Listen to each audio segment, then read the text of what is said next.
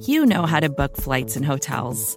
All you're missing is a tool to help you plan that unbelievable travel experience. That's why you need Viator. Book guided tours, excursions, and more in one place. There are over 300,000 travel experiences to choose from, so you can find something for everyone. And Viator offers free cancellation and 24/7 customer support for worry-free travel. Download the Viator app now and use code Viator10 for 10% off your first booking in the app. Find travel experiences for you. Do more with Viator. From Cafe, this is Third Degree. I'm Ellie Honig.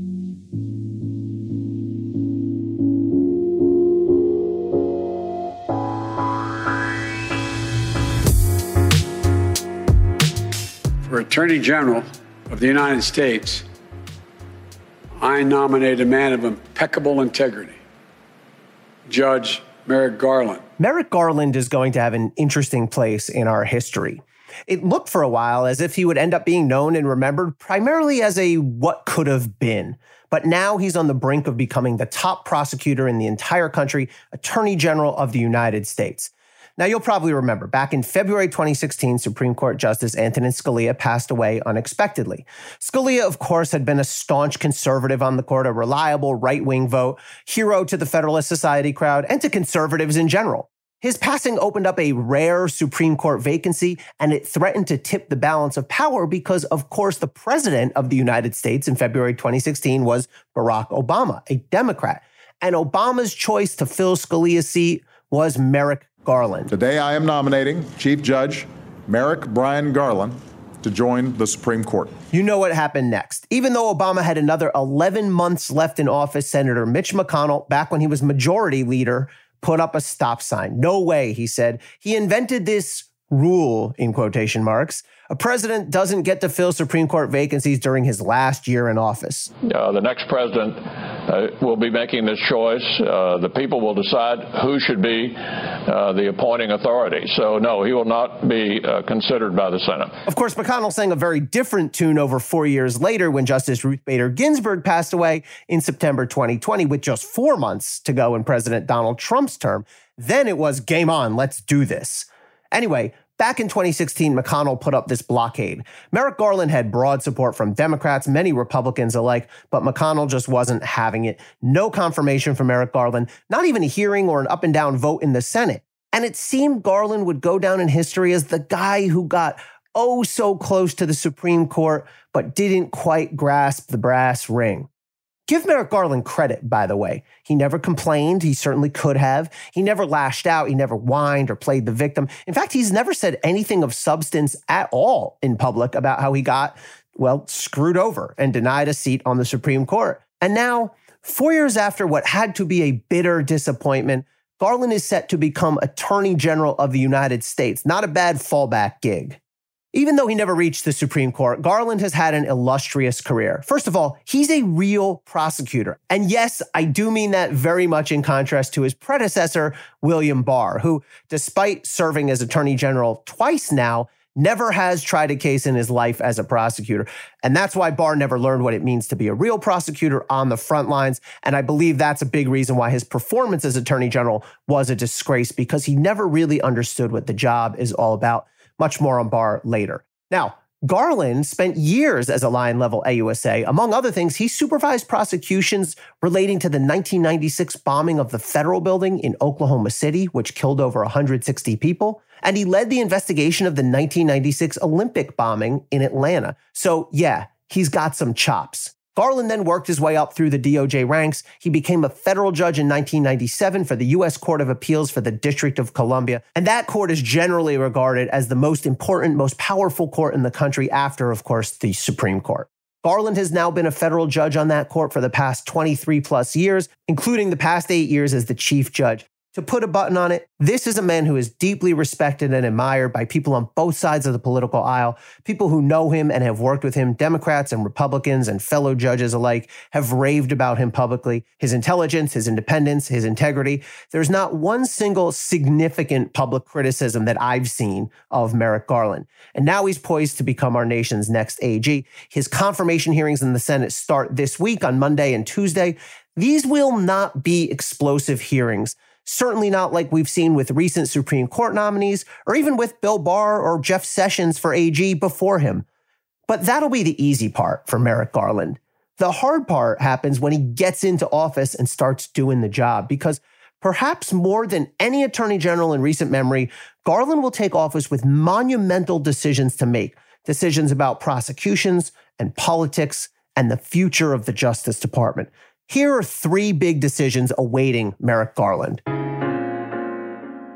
First of all, the Donald Trump investigations. Now, President Biden has said he will remain entirely hands-off about DOJ's prosecutorial decisions. That's good. He should do that. He must do that. Of course, if he does, it'll be a major departure from Trump and a return to the age-old vital norm that DOJ should be left alone by politicians to make its own prosecutorial decisions. At the same time, however, President Biden has telegraphed and smoke signaled and sign languaged and interpretive danced that he does not want his DOJ going down the Donald Trump rabbit hole. He hasn't said it publicly, but he said it behind closed doors to many people who have in turn repeated it to the press. And Joe Biden is savvy enough to know that if he says something to many people behind closed doors, it'll get out there. Now, the decision will fall to Merrick Garland, and it certainly should. It'll be sitting there waiting on his desk, and what a brutally tough decision it is. And by the way, when I say investigations of Donald Trump, that's a broad category. I mean, it includes the hush money payments,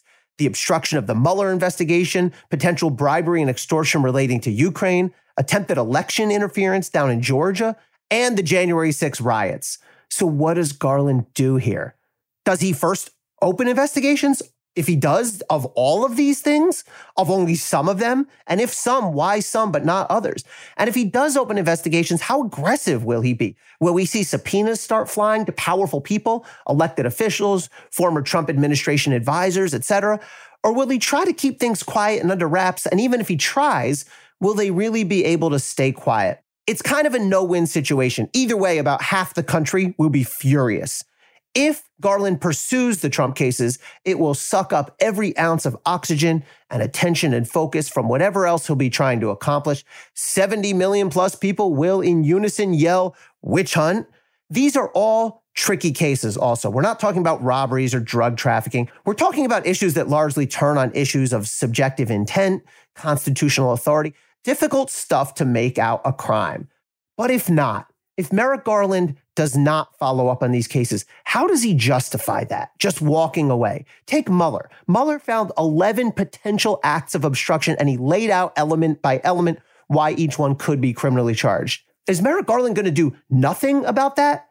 If so, why? Because it feels like the moment has passed? Because it's been buried by 4 or 5 other major scandals since? Is Merrick Garland going to not look at the Ukraine scandal because, well, that's last year's news? That is not how prosecutors should operate. My take is he has to open investigations on all of this. He can't just turn away. He can't just ignore these things because they seem like they're in the past or they're not on the front pages anymore. Maybe some of these investigations will result in criminal charges. Maybe not. Maybe all, maybe some, maybe none. But Merrick Garland cannot make those decisions to charge or not to charge without getting all of the facts first on all of these topics. Second, Hunter Biden. We learned recently that DOJ has had investigations of Hunter Biden going on since 2018. We know this because Hunter Biden himself came out and announced it shortly after the election. And there appear to be 2 investigations, one in the U.S. Attorney's Office for Delaware, the other in my old office, the Southern District of New York. It's not clear exactly what the subject is. Hunter Biden told us that there's a tax angle. There also appears to be investigation of some of Hunter Biden's financial dealings overseas.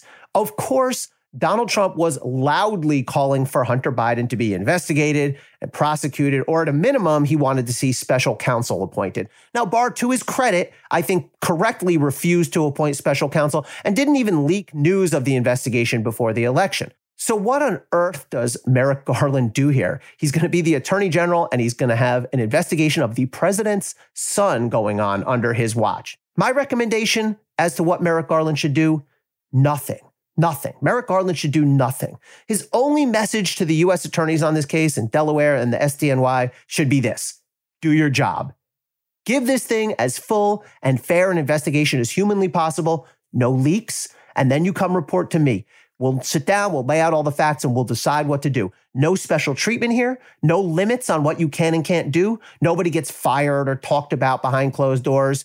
No scales get tilted. None of the stuff that became so commonplace under Donald Trump and Bill Barr. And Biden needs to do his part too, by the way. No public comments, nothing. Let Merrick Garland do his job as AG, and Garland needs to let the prosecutors on the ground do theirs.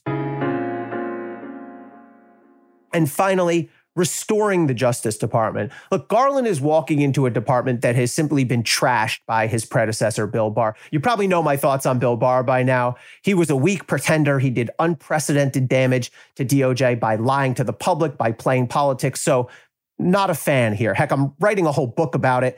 And the more I research and write, the more I'm really flabbergasted by just how badly Bill Barr corrupted the DOJ. In a sense, then, Garland's job is sort of easy. Just get back to the basics. Don't lie to the public, as Barr did repeatedly. Don't do the president's bidding. Don't give special treatment to well-connected friends of the president. Don't promote wild conspiracy theories about voter fraud, the threat of left-wing radicalism.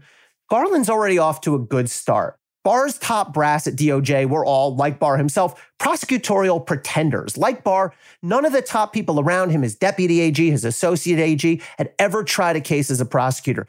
They were not raised in DOJ. They utterly lacked this true sense of the department's core mission. They were collectively a disaster. But Merrick Garland has surrounded himself with deeply experienced senior staff. He's got Lisa Monaco as Deputy Attorney General, Vanita Gupta as Associate Attorney General. And of course, Lisa hosted the United Security podcast here on Cafe before she was nominated as Deputy AG. It's nice to see some of us go on to do important things. I know them both a little bit, but if you talk to people who know them or see what's been said about them in public, they're both experienced, trial-tested, widely respected. These people are pros. They're not pretenders.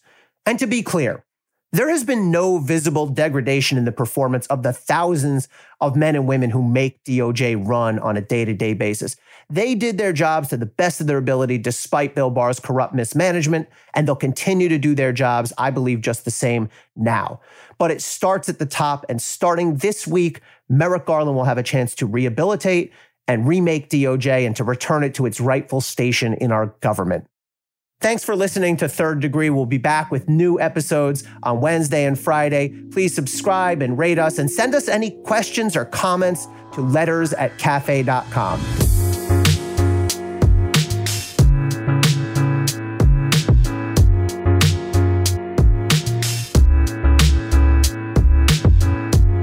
Third Degree is presented by Cafe Studios. Your host is Ellie Honig. The executive producer is Tamara Sepper. The senior producer is Adam Waller. The technical director is David Tadashore. The audio and music producer is Nat Weiner. And the Cafe team is Matthew Billy, David Kurlander, Sam Ozer-Staten, Noah Azulai, Jake Kaplan, Jeff Eisenman, Chris Boylan, Sean Walsh, and Margot Malley.